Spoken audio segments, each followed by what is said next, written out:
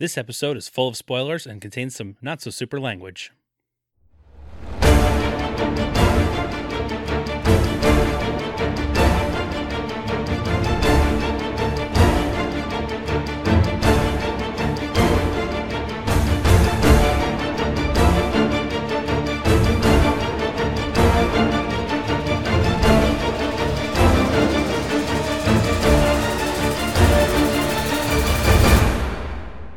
Hello, citizens! Welcome to the Fortress of Potitude. I'm Dave Michaels. I'm Brian Betts. And we are the Cape Podcasters. And this is the show that's going to talk about an alien John Candy seducing an alien queen of something, and they're both animated. And it's real weird because the John Candy's also like an 18-year-old boy, but then he's not.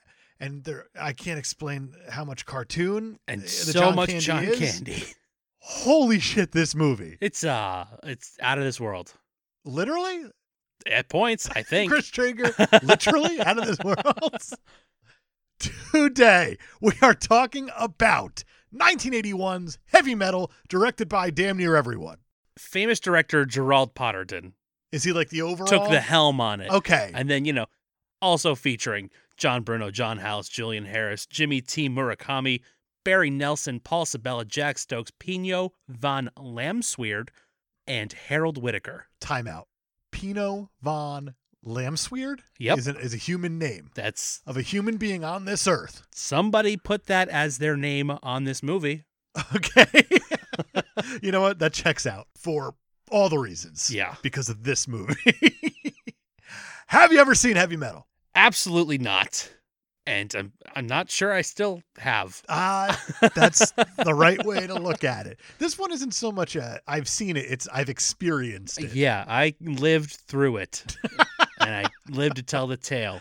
86 minutes long. And somehow feels longer. Oh, yes, it does. And this is a weird one because this is one that's been requested a lot.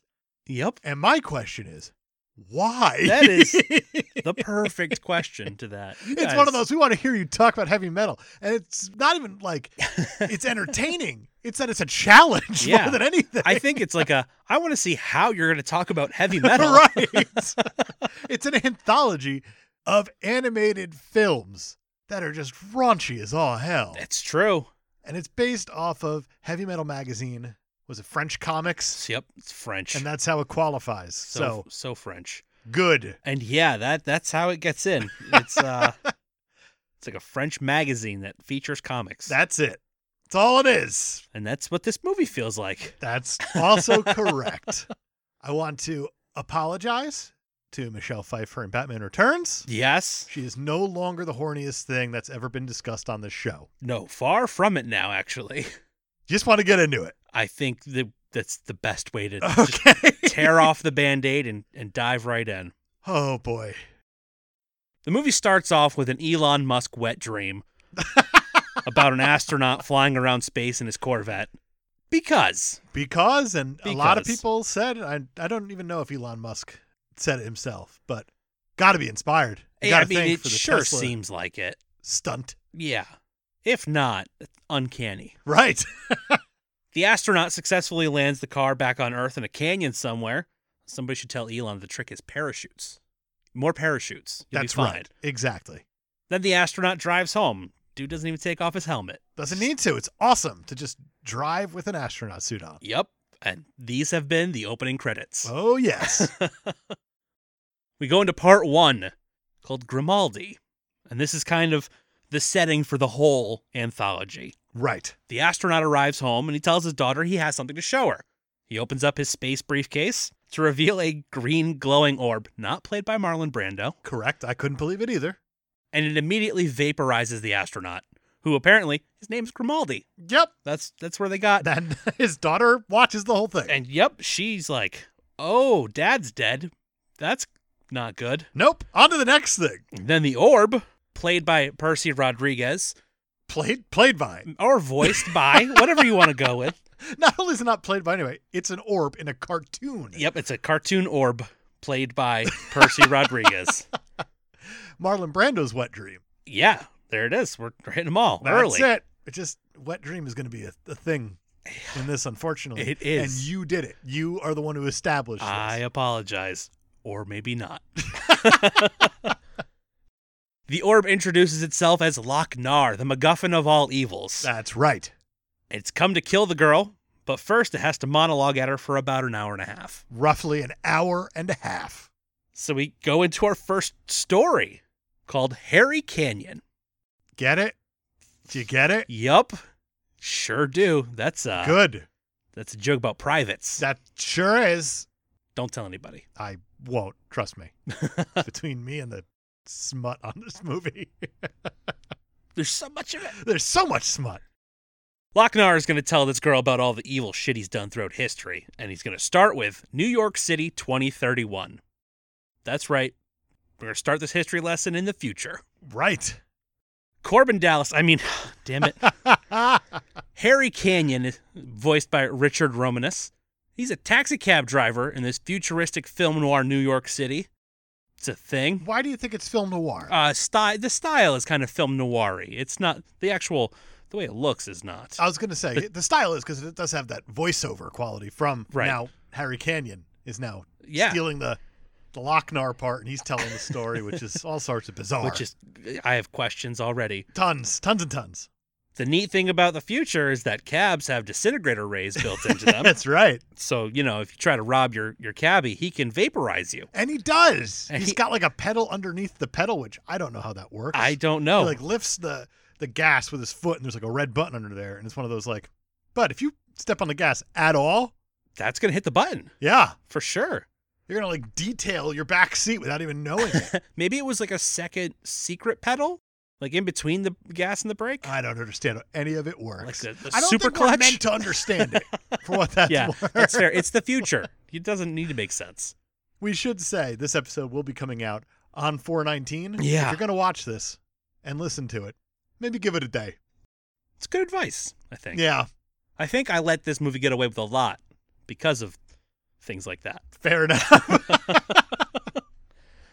So yeah, cabs have disintegrator rays. We got a great future to look forward to. I can't wait. Harry stumbles into an incident where he rescues a girl, played by Susan Roman, or again, voiced by, I don't know what we're going with. I don't know why here. you keep saying played by. I don't either. Cartoons are not real, Brian. What? They did rotoscope. They did a ton. A lot. In this. I read a Screen Rant article that's like, rotoscoping was like a new technological thing. It was like cutting edge for this time. And I did not have the heart to say. Didn't they use it in The Lord of the Rings? They did use it in Lord of the Rings. They also used it in Snow White. Yeah. State of the art in 1981. Right. Whoops. Hey, man. Sometimes you swing and miss. It happens. We do it all the time. That's true. I thought, in fact, I'm going to lay down a fact right now.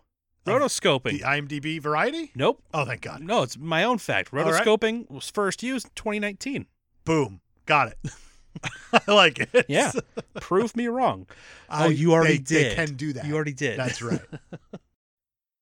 So this girl is running from a gangster named Rudnick, who's voiced by Al Waxman, whoever that is, appropriately named for this character. He has just murdered this girl's father over something. We don't know what. We can assume, though, it's Loch-Nar. Sure. After the police are like, hey, it's going to cost you $1,000 a day for us to investigate this murder you're talking about, Harry's like, nope. He says, like, you got something better to do.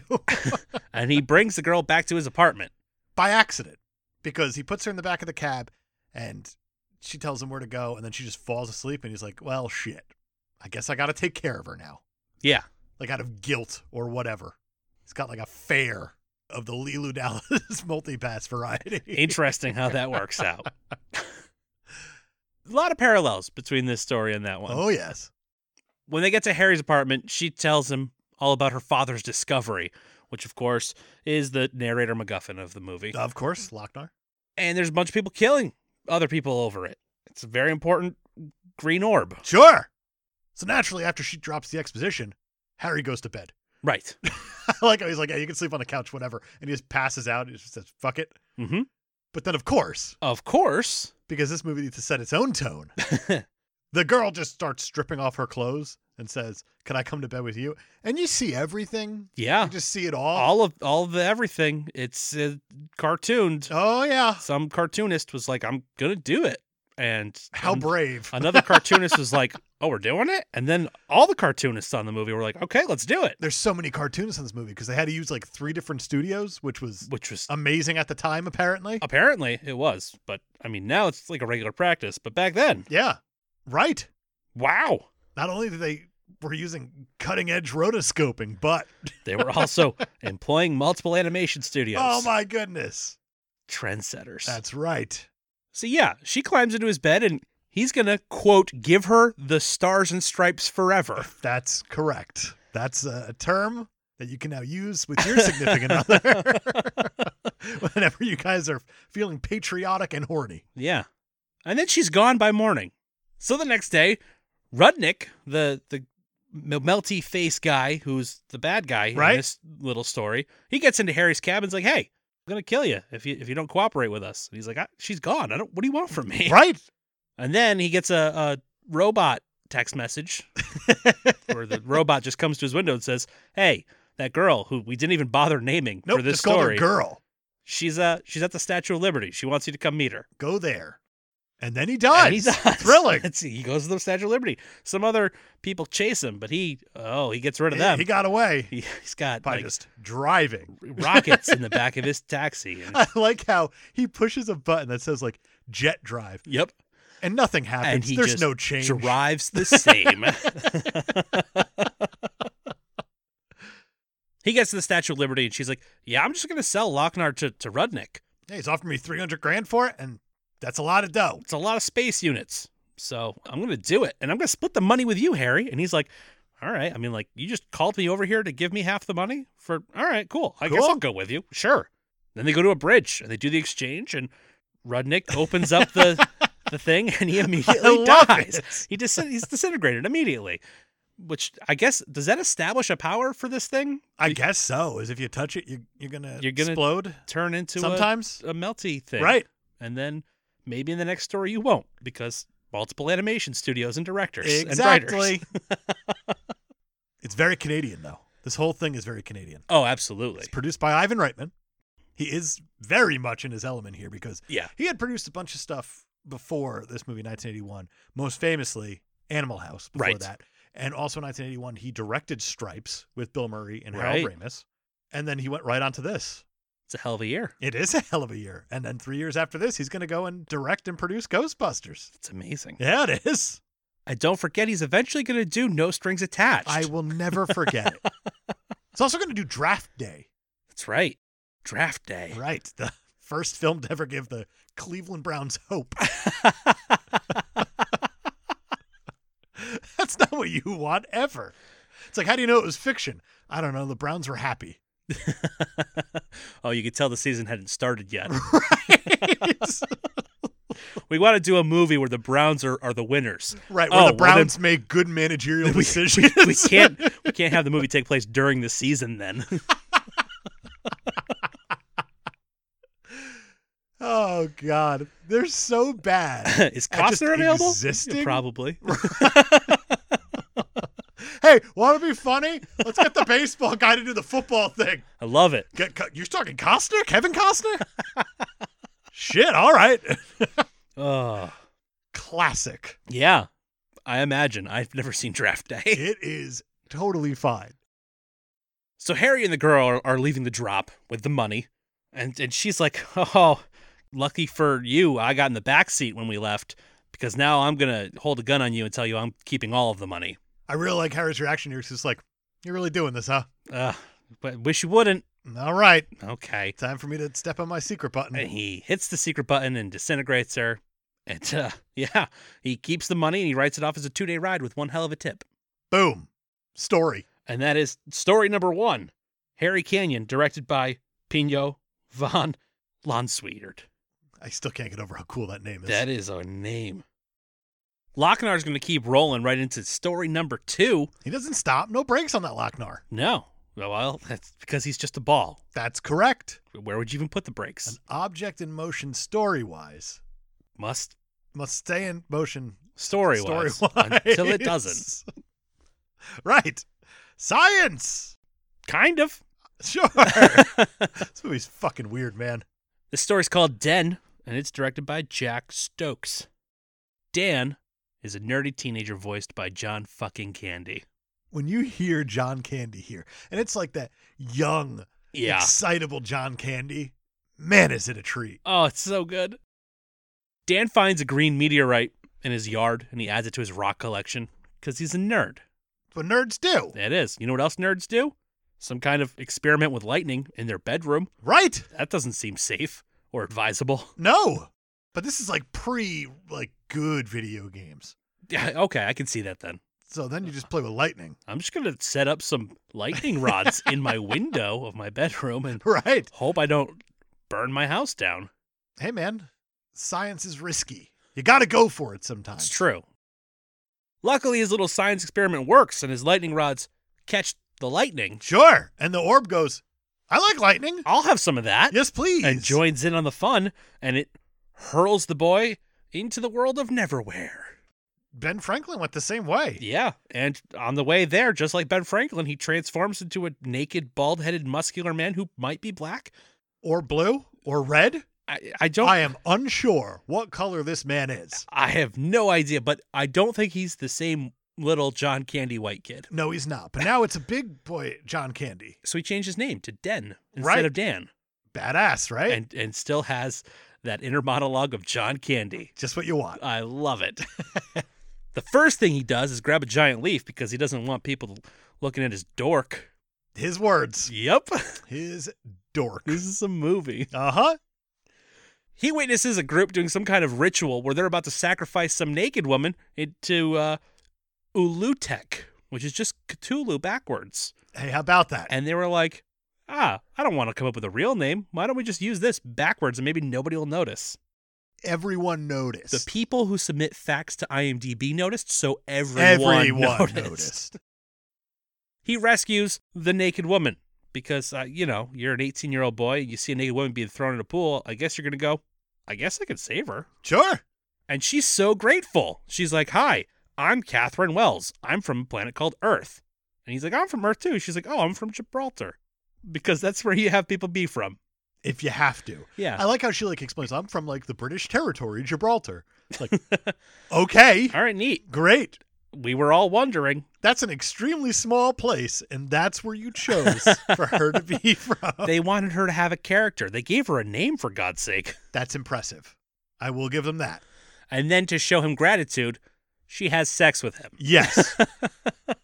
So John Candy, animated, yes, is having sex and narrating it. Oh, boy. Oh, boy. I'm having sex with this chick. They're interrupted, though, before he can... Well, let's not... No, go ahead. Nope. Before John Candy can get his Butterfinger in there. Yeah, before he does the fun dip. Exactly. Before he gives her the whole left Twix, right Twix challenge. Yeah, before he reaches the center of the Tootsie Pop. Before he lays a line of Reese's Pieces leading directly to her. Yeah, right before he pops his Pez. Something about mounds. Yeah. Something about mounds. That's a good one. That's good.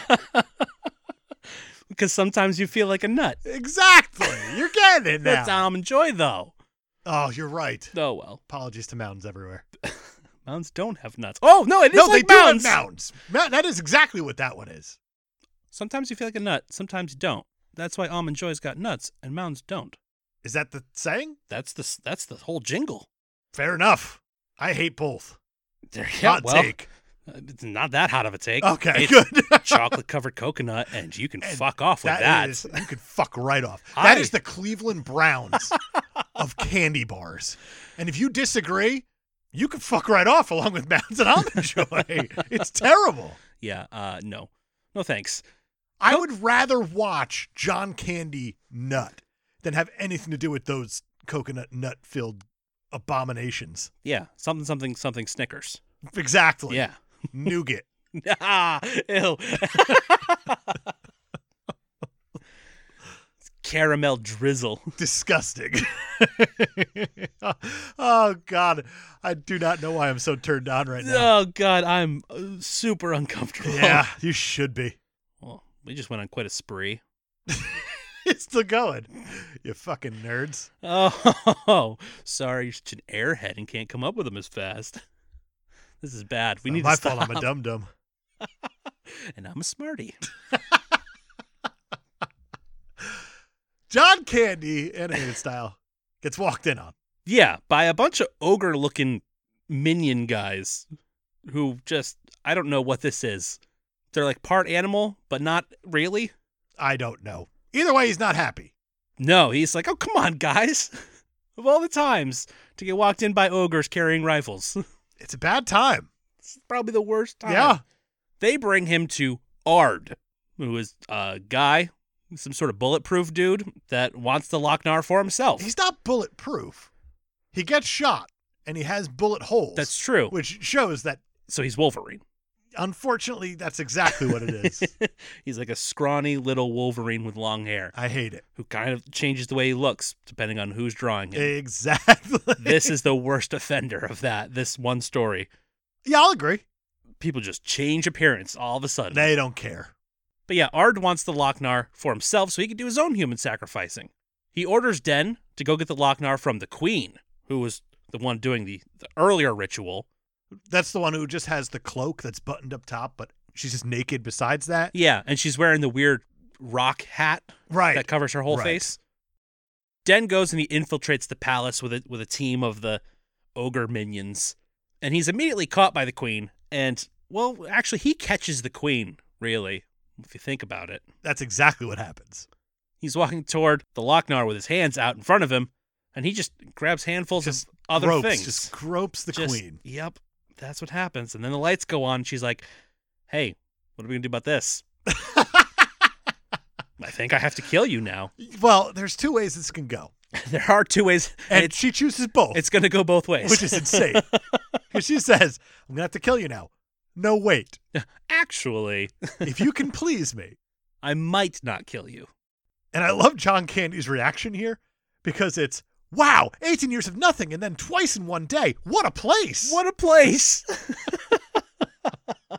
This is the same guy who is trying to help Mrs. McAllister get back to her son for Christmas. He's a jolly old Pokemon. Yeah. Here, he's talking about doing 2 animated chicks in one day. What a place. What a place. This is what Charlie must have felt like in that chocolate factory. I hope not. I haven't been this turned on since the fat kid got sucked up the tube. We're not at that part yet. Oh, God, that actually does happen in this movie, Yeah, doesn't it? It does. Drugs are a hell of a drug. Drugs are a hell of a drug. This movie's full of everything. This movie has it all, and we will get there.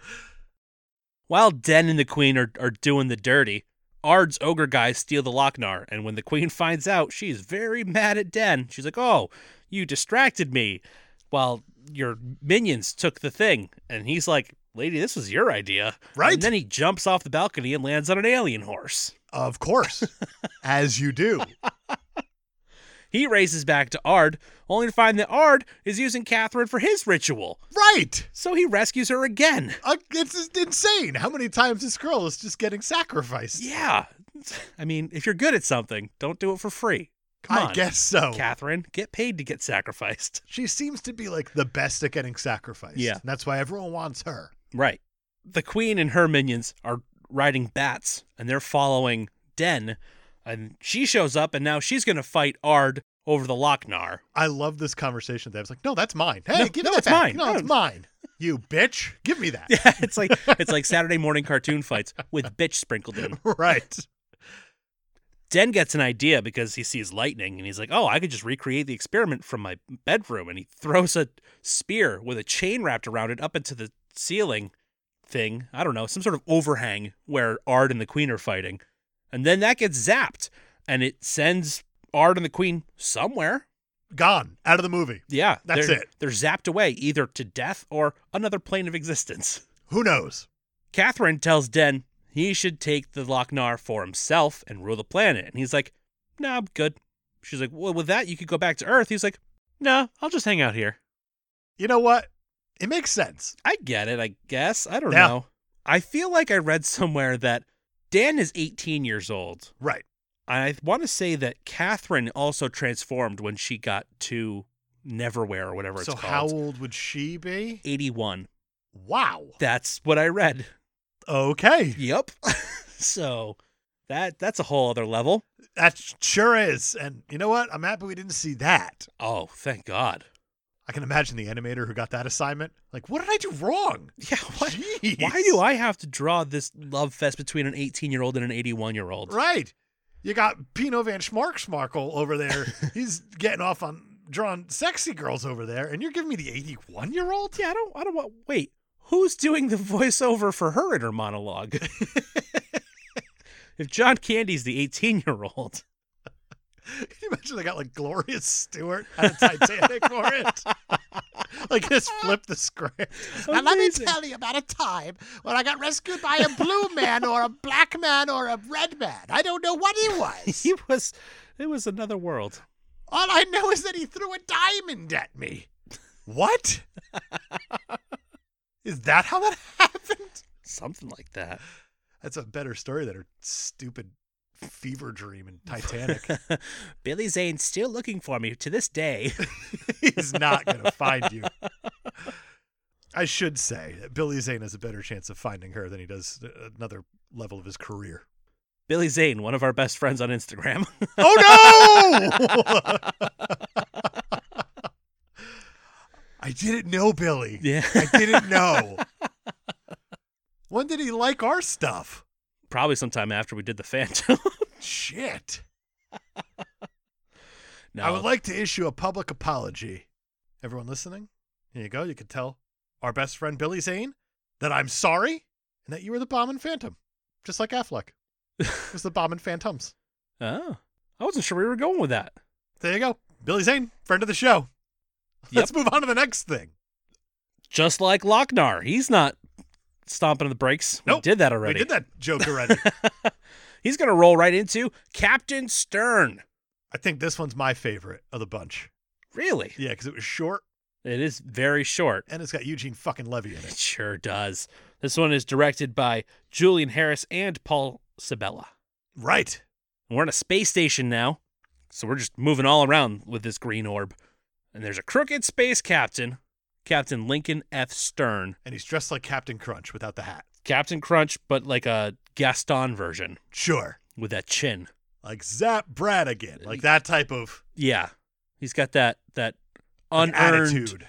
Yeah. I know exactly what you're talking about. With that machismo, Oh, yes. but with extra cheese. Exactly. Eugene fucking Levy. I couldn't believe it. Unreal. Yeah. He's on trial for 12 counts of first-degree murder, 14 counts of armed theft of Federation property, 22 counts of piracy in high space, 18 counts of fraud, 37 counts of rape, and 1 moving violation. So naturally, he pleads not guilty. Yep, not guilty. And his lawyer, Charlie, is like, why? Why are you doing that? Joe Flaherty. It's Joe Flaherty. Joe fucking Flaherty. And you might know Joe Flaherty I might. from Happy Gilmore. Oh, yeah. You jackass! Jackass. All right. He's a legend. That's why I gave him a fucking, I think. You just threw it out there. I did. 'cause you're having a ball. I was like, I'm agreeing with Dave on this one. Let's go. It's a dangerous thing to do. Yeah, it is. It's how you get into weird candy sex jokes. It sure is. Well, maybe don't have the last name Candy and that won't happen. Well, he doesn't have to worry about that anymore. Well, I mean, I guess not actively worry on account of Because he has lost the ability to actively worry. worry. And To yet have we're the still emotion doing to it. worry. We are still doing it, aren't we? So Stern tells his lawyer he has an angle. It turns out he expects to be exonerated of his many crimes because he bribed a character witness, which I don't think that's how court works. Nope. His character witness is Hanover Fist. Hanover Fist. Hanover Fist, voiced by Roger Bumpus. Roger fucking Bumpus. There it is. You know him most as Squidward. Yeah, you sure do. I can't believe Squidward is in this. Not only is Squidward in this, but, well, we'll get there. We'll get there. Fist takes the stand, but he picked up the Lochnar earlier, which is the size of a marble now, which is convenient. This thing can change size at will. and it causes him to blurt out the truth during his testimony about all the things that Stern's doing, like selling dope while dressed as a nun. I'm looking at your cheat sheet right now. Yeah. Like, this segment's loaded. Oh, yeah. Because there's also John Vernon. Mm-hmm. He's Dean Wormer in Animal House. Yeah. And there's a character named Regolian, who's Doug fucking Kenny. Doug fucking Kenny. Writer of Animal House, creator of National Lampoon, writer of Caddyshack. Yeah, this is a big one. Holy shit. How'd they get all these people in this one, and then they threw garbage throughout the rest of it? I don't know. I feel like that's the way the cookie crumbles. Shit, man. They were like, hey, you guys like each other. Work on this one. You guys, you're different. I guess work on a different one. Fair enough. Fist goes on a rant about the things that Stern has done, and he gets so mad that he hulks out. Legitimately grows. Yep. And gets all strong as he rolls this weird green ball on his finger. Yep, but he doesn't turn green. No, he doesn't. So I think we can keep our fists off the table in this one. I think so, too. And now you have a giant Hulk with the voice of Roger Bumpus. Correct. And I love it. It's amazing. And he's going to chase Stern throughout the space station, bursting through walls and causing general mayhem. Eventually, he corners Stern, and Stern's like, all right, I guess I could pay you now. And he immediately turns back into his regular size. Right. That's the gag. I love it. I love That's it so the whole gag. much. It's and then so he pays him. He gives him the money. We watch him meticulously count out this money handed to him. Yeah. And then he just drops him. And he hits an out of the eject button spaceship. or something. Yeah. There's a trap door, and he it's flies like you out. just put a button on the button because that's the way this movie wants to play it. Button on the button. Fine. And you know what? Why give him the money if you're just going to kill him? All right. Now your money's gone too. I don't think he needs it. Probably not, on account of all that. I'm sure there's some extortion or something in there. Has to be. Blackmail. Fist body burns up, leaving only his hand still holding on to the Lochnar. Ooh. The creepy Lochnar. Which naturally segues us into our creepy story. It's called B-17. This is probably the most well done story. Is it? I think it's the most concise, well-told A to B story. Yeah. It looks great. It looks phenomenal. But it is also entirely rotoscoped, including the backgrounds on this one, too. Yeah. So they actually cared. They took the time. Yeah. We cut to World War II, naturally. A B-17 bomber nicknamed the Pacific Pearl is taking heavy fire, and everyone is dying. We're watching people die. Yeah. And it is violent. The co-pilot, voiced by Don Franks, goes to check on the crew, only to find them all dead, the whole crew. He also notices that the Lochnar is following the plane, just kind of hovering behind the plane. So he goes and he tells the pilot, who's voiced by George Touliatos, and the Lochnar rams into the plane, which reanimates the dead crew into a bunch of sky zombies. All but one. And you gotta feel bad for that one. Like, was he dead already, or did he just get, like, awakened by it? The Don Franks one. Oh, well, he wasn't dead. That's just really unfortunate then. Yeah. Because he does wake up, and then he's got sky zombie buddies everywhere. Everybody around him just totally dead and in the sky. Right. And then they're going to kill him, which is unfortunate. I feel like he probably wishes he had died before that. Yep. He could have gotten zombied with his buddies. Could have, but instead he had to hold out and live for a little bit longer. It's unfortunate. The pilot flips the plane into autopilot mode and manages to parachute off, only to land on an island littered with other fallen planes. Which is actually a pretty cool sight. It is pretty cool. And then he's suddenly surrounded by undead airmen. Not what you want. And that is how that one's going to peter out. Oh, yes. That was directed by Barry Nelson. I like how you're saying who directed these things like we're going to give a shit. Yeah. Well, famous director, everybody. Good for you giving credit, something Stan Lee could never do. Why you got to bring the man into this? Zombies. That's... Oh, okay, yeah. Man could hope. This is pretty much a what if, right? Might as well be. Lochnar's not done. He's got more stories. So we're going to So Beautiful and So Dangerous, directed by John Hallis. Thinking back, this might be my favorite. This one is also short, sweet, and loaded. Oh, yes. Dr. Anrak, played again by Roger Bumpus. He's back He's already. back, baby. He's a prominent scientist who has just arrived at the Pentagon for a meeting regarding mysterious mutations that are plaguing the country. At the meeting, he tries to dismiss the occurrences. He's like, what we're seeing here is just, normal, regular old stuff. And he's not very convincing at all, but everybody in the meeting's like, oh, good, okay. I feel so much better. Good, this is perfect. Whew. But then he sees the Lochnar on a necklace of the stenographer Gloria, who's played by Alice Playton. And she's just sitting across from him in the room, and he loses his shit. Yeah, he gets real turned on real fast. He gets super And he rapey. pins her down on this conference table. Yeah. I'm probably lucky for her. Enter the Augustus Gloop shoot. Right.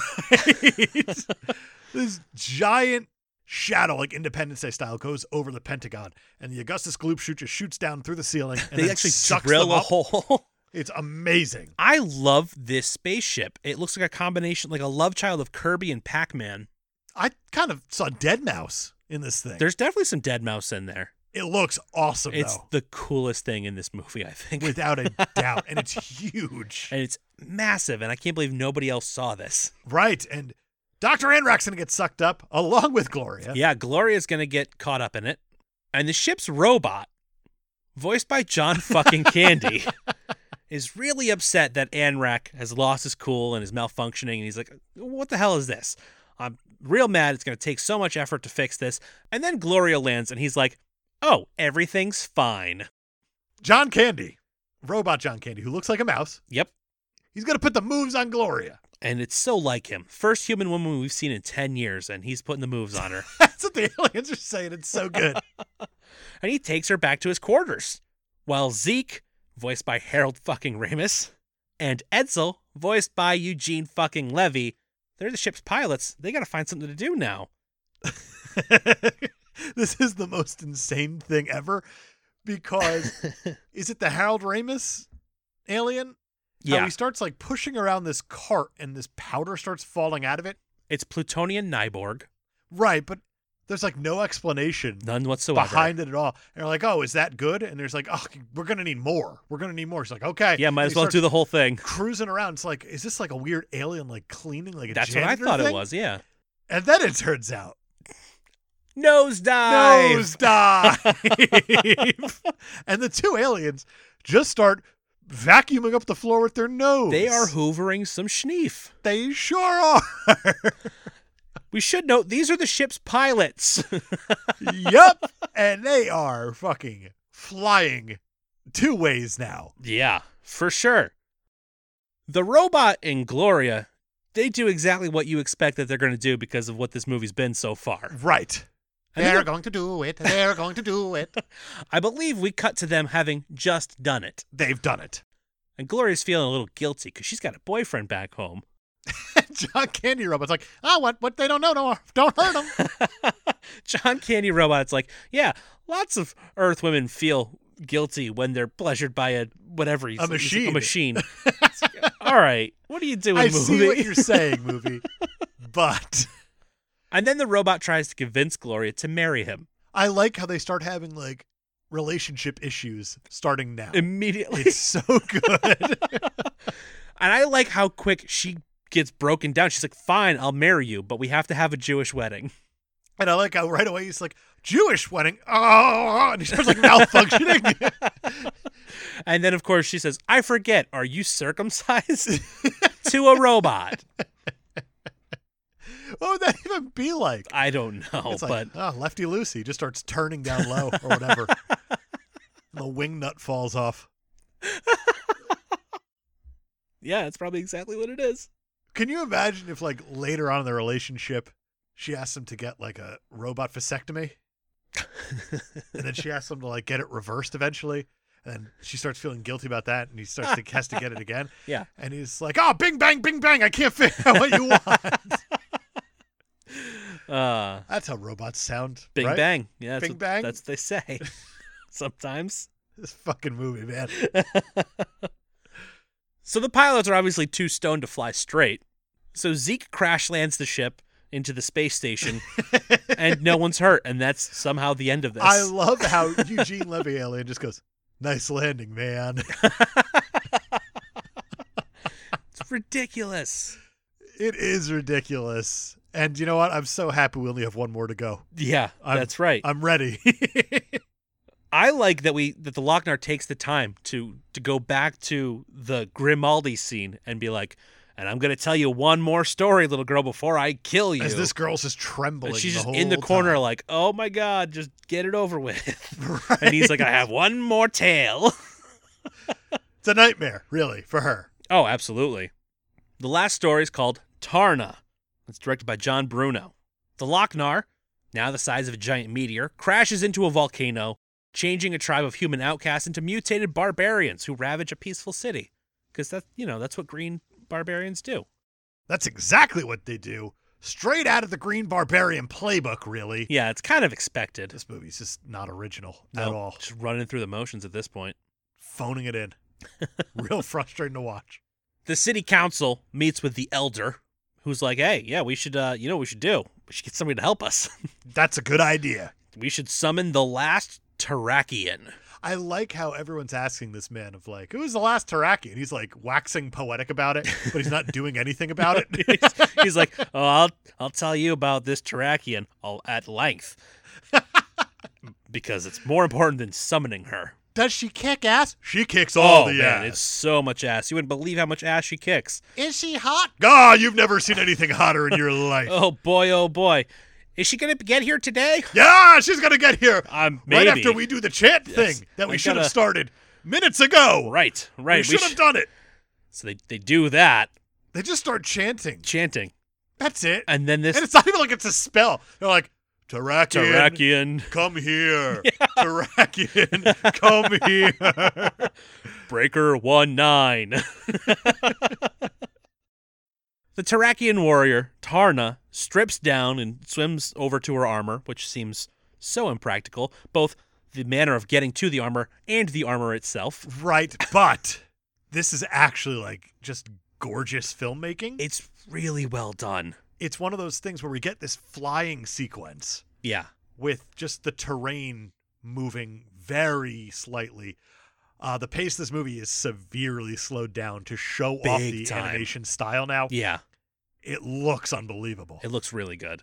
Even when she's swimming, you get this very pulled back shot of just this like silhouette swimming across. It's like, damn, they're going for it right now. This is artistic. Yeah. What's happening? What happened to the smut? And then we get like a 3-minute scene of her putting on the armor. Slowly and So very slowly. erotically. Extremely erotically, unnecessarily erotically. And you're like, oh, there's the smut. I have It's to back. imagine that the animators, at least one of them, tried to get these cells like back to his weird apartment when it was all said and done. When I was putting together the cheat sheet, do you know how many cells of this movie I found for sale? How many? So many. Apparently, people just have cells of this movie, and they just put them on eBay whenever they're feeling like it. Say, animation cells are a fascinating thing because there are so many out in the world, and it's because you figure everything has to be drawn. Exactly. So even if like you have a 3-minute long Looney Tunes or whatever, that's thousands of cells. Right. So there's plenty out there to go around. For this movie, I have to imagine it's cult status. Yeah. These things are everywhere. It seems very accessible. And I would not want to touch any of them. Nope. I don't want any of them secondhand. No, thank you. Because obviously the ones that are being circulated aren't like the middle scenes where everybody's clothed. It's just this one guy who's managed to find like an STD that never existed. It's because of the ink mixed with the plastic cells. It's like, how did this happen? Heavy metal is starting a new pandemic. Meanwhile, there's just one guy who's like, I just really like Captain Stern's little egg-shaped one-eyed robot. Oh, right. Why can't I get his cells? That's the one you need to worry about the most. Like, just imagine someone going to like a doctor, like, oh, what's wrong with me, doc? Do you happen to have an animation cell from Heavy Metal? I do. I bought it on eBay. You got a Tardakian. I haven't seen one of these in decades, man. You need to quarantine immediately. You do. I do too. And stop touching yourself, you fucking creep. She's animated and not real. Exactly. God, save it for the weebs. You almost destroyed me on that one. That's a group I don't understand. Like, to that extent, I understand anime, and anime is awesome. Yeah. There's a lot of great stories, but the ones who are just like buying it for the looks. Yeah. It's not Big Willie style. Like, that's not how that works. You don't buy these Big things Willie for the looks and don't light it. Right. No one does Right. that. Yeah. Gross. Yuck. Uh-huh. So Tarna's also going to pull a golden sword from a magic puddle Of course. because she needs a weapon, too, Right. to complete this string bikini armor. Of course. Because she took so long getting to the armor and putting it on, she obviously gets to this massacre a little too late. Right. She rides her bird. Oh, And this bird just keeps going, this pterodactyl like, pigeon no! thing. No! Yo, why do I exist? No! It makes the most horrific sound of all Oh, time. this thing is the worst. Like, I'm half surprised that the mole from the South Park movie didn't come out and be like, I heard a dying draft sound. I'm here. Wah.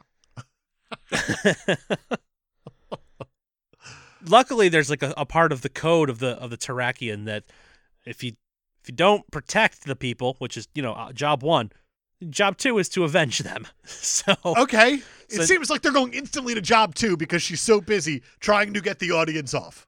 yeah, she's like, I'm gonna dress real slowly, and everybody's gonna die, so I'm gonna have to avenge them. I'm gonna not have to really a part 1 type person. I'm all about the part and 2. unfortunately, last Terrakian, I'm all you got. So It's true. you're gonna You're die. on my schedule. I'll avenge you, though. So she gets on her weird pterodactyl pigeon thing, and she searches for the barbarians. And she finds them, well, 3 of them at least, at this bar that she goes to looking for answers. And they harass her, because of course they do.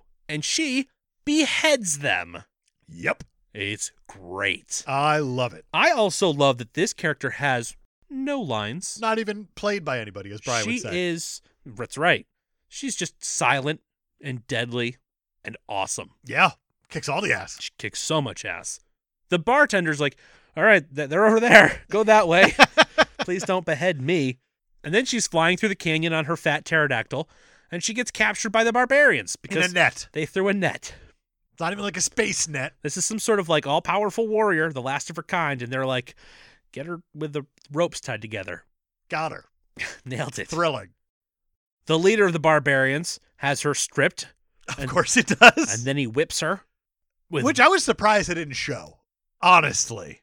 You know what? The tone of this movie, I'm a little surprised they didn't show it either. But there you go. I'm glad this movie found like the tiniest bit of morality. Right. It's like, here. all right, that's the line, man. I can see like the director of this thing going like, "Oh, we shouldn't even bother animating her getting whipped. I mean, if they're this far into the movie, they're all empty anyway." Oh. And they leave her for dead on the ledge of some sort of bottomless pit thing. Not down the bottomless pit thing. Right. on the There's ledge. like a halfway point, Right. which is not a thing if it's bottomless, but you know, Like, like you know what Brian's talking about. semi ways down, there's a ledge, and they're like, leave her there.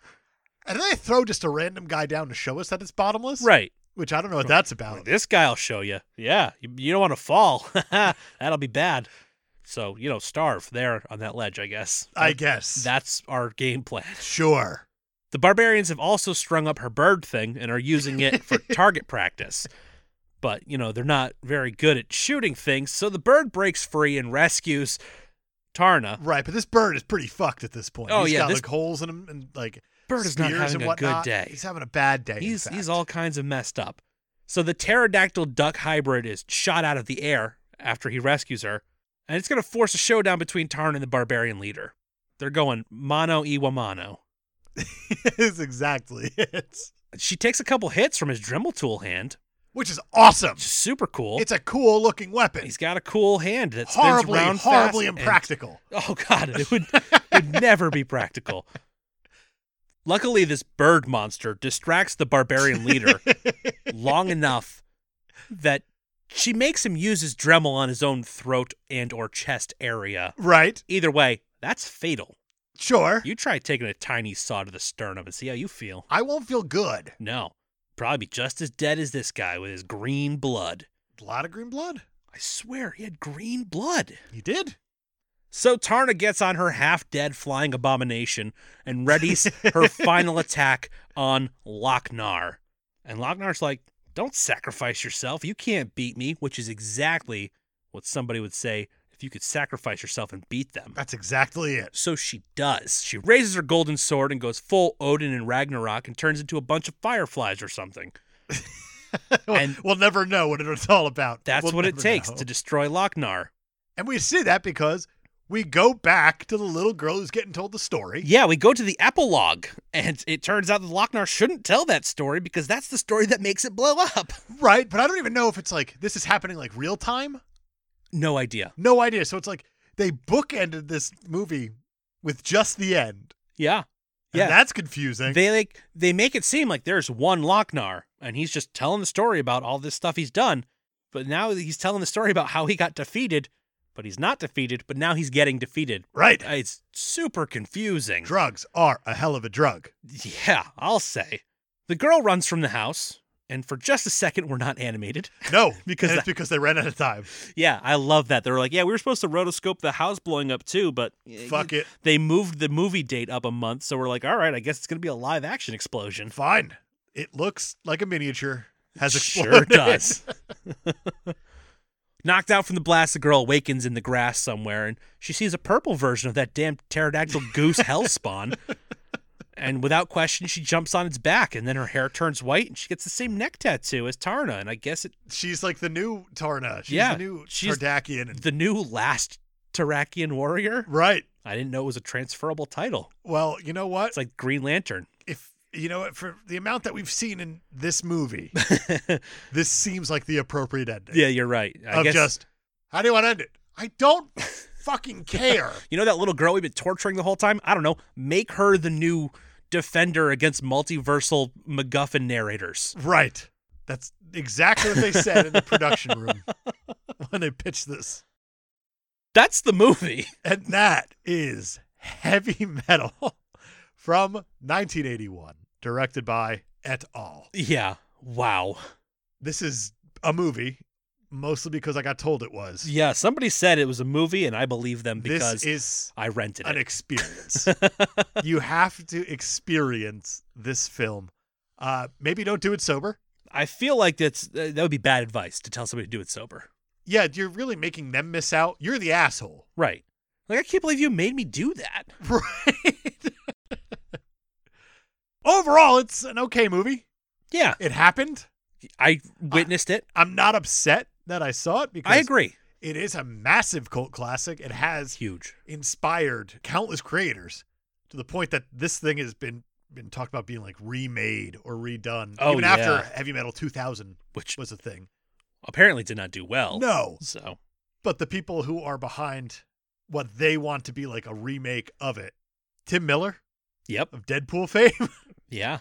David Fincher, Guillermo del Toro, Zack Snyder, Gore Verbinski, James Cameron, Jimmy Cams Jack Black. of Tenacious D? Like the amount of people who want to continue this thing Yeah. is just fucking wild. It's a lot. And I think the biggest name here that I didn't even bother saying is because he would be like the nail in the coffin of getting this thing done. Robert Rodriguez. Robert Rodriguez. He actually got the rights in 2011, and he was like, I'm going to do it as an animated series. And then when it finally launched on Netflix in 2019, it was completely reimagined as Love, Death, and Robots, Exactly. which is not the same thing. No, not even close. So I don't know what happened along the way, but You got me. plot twists. Sure. IRL. As I ask you every single week, Rotten Tomatoes 1 to 100. What are you thinking? 50.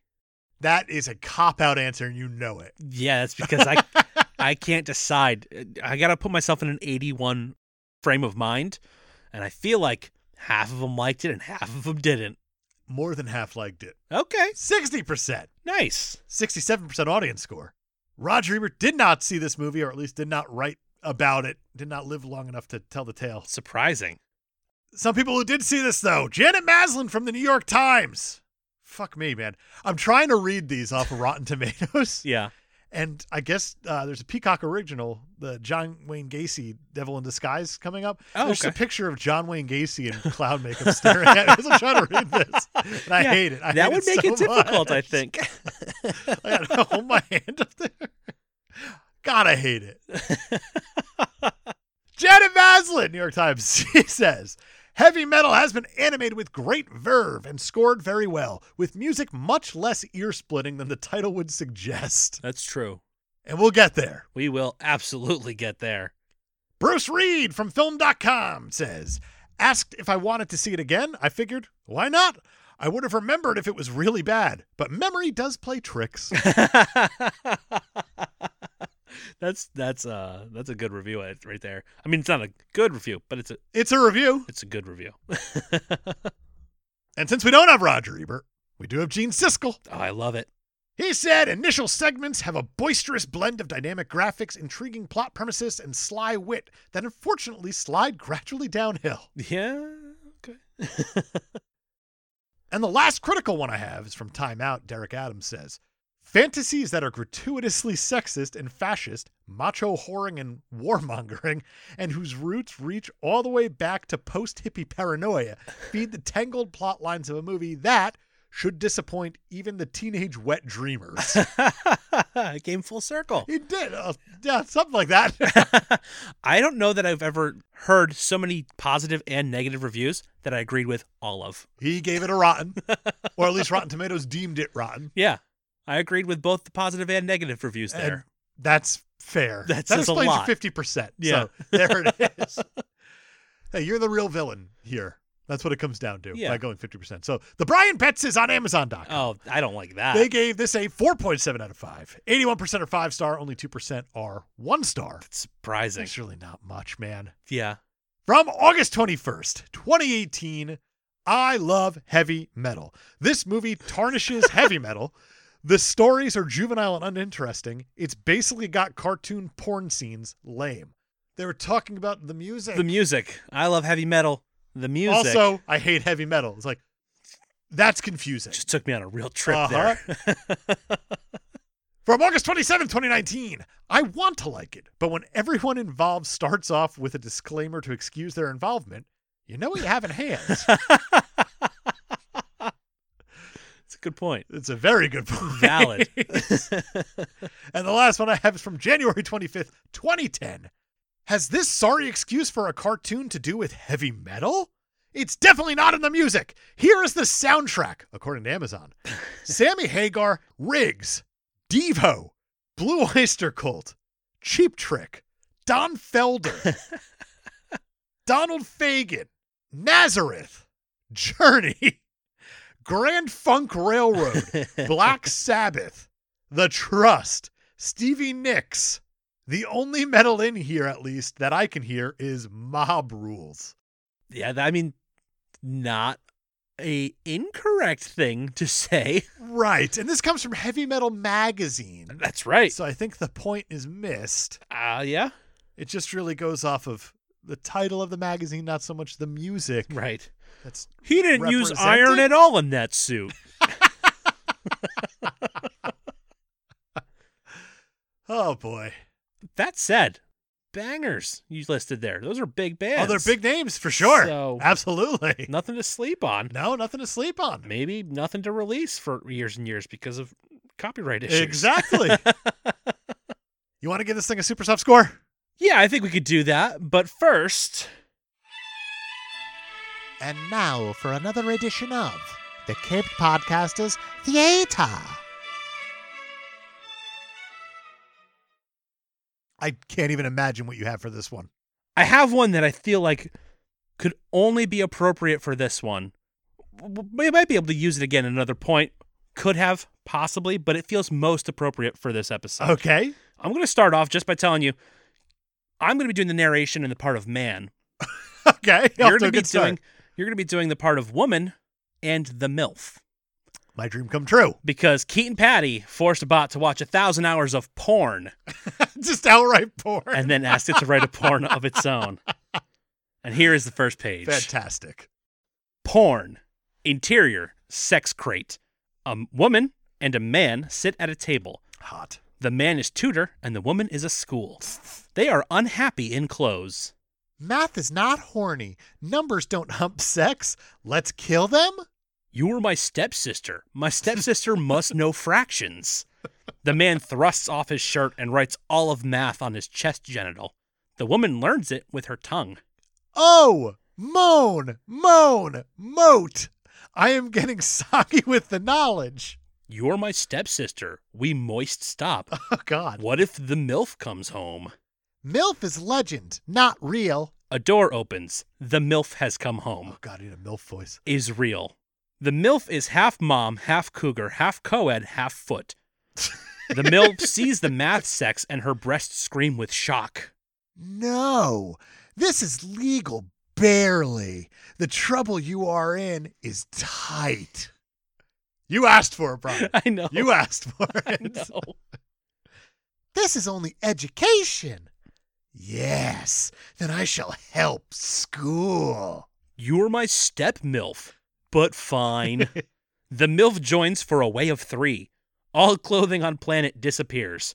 It is the hour of sex, and everything is hard. I am 18. 18 is math. Woman has learned. Sex is the professor. I need both an adult and a shower. Yeah, that's. I feel violated. Sounds about right. And I hate it. Speaking of violating you, what? No. What? Why don't we give this thing a super stuff score? This is going to be hard. You think? Because there's a lot to go on here. Right. Just start with story and motivation. We got a through line at best. Kind of. There's a green circle in all of them. Right. And that's something. Yeah, there is connective tissue. It's like Ice Cream Man. And if no one's read that comic, you should. Because there's so little connective tissue, but it's there. It's enough. All right. I'm going to go 0.25 for Ice Cream Man. That feels appropriate. Hero. I have no idea. Yeah, is it the little girl? I don't know. I don't think there is a hero. Or there's tons of them. Only one defeats the villain. The villain that they're facing. Oh, dear. I'm going to go 0. Yeah, I think that's right. I think hero, it's too obfuscated. That's a great word. You've learned education because of the sex that we talked about. I was going to say heavy metal was teacher. That's right. Villains. I'm also going to go 0. Yeah, I think it's Lochnar. It is Lochnar, for pretty sure. easy to nail down. He is a glowing green orb. As we said, a Marlon Brando wet dream. Literally just a MacGuffin narrator. Right. 0. Which is a wild combination. It is. 0 indeed. Parents? If we don't have a hero, we don't have parents. We don't have parents. So let's go 0 again. 0 again. We're cruising right now.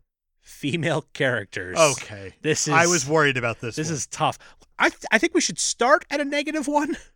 I think that's a fair place to start. You know, let's just call it a day.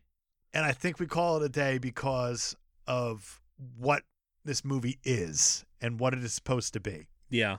It is very much purposely making female characters out the way that it is. Right. And it is very much a sign of the times and the sign of the audience that they were going for, because absolutely it is trying to capture that National Lampoon audience. Right. It is trying to be Fantasia for horny teenage boys. Right. Let's just call it a -1. And -1 move on. Is, especially when you don't name half of your female characters. Correct. -1 is generous. A safe place to be. Generous. I do think they recover some of that with Tarna being like the main hero here, and she's badass, but they still don't treat her well. Right. I watched her put clothes on. Yes. Erotically. And that is, I was going to solidify that in a -1. Yes. Generous. Generous -1. Generous -1. Extremely generous. Cannot state enough. Right. Just how generous a -1 is for this category. Setting. It's everywhere. It is happening in so many different times and places. And it establishes them pretty well. It does as a we change decent job. stories. I'm going to go 0.5. I think 0.5 is appropriate. I think some of this is very hard to grasp setting-wise, but I think some of it's very well done. I agree. So 0.5 is the perfect cop-out to do. Exactly. Style and tone. The animation style is interesting because it's very Robert Crumb in my mind, where it has that certain choppiness to it. Yeah.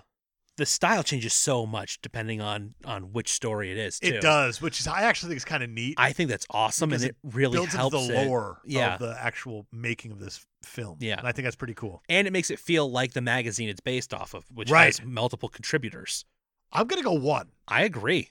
I think 1 is deserved here, at least. And that's going to bring us to music. We're going to start at 1. We're definitely going to start at 1.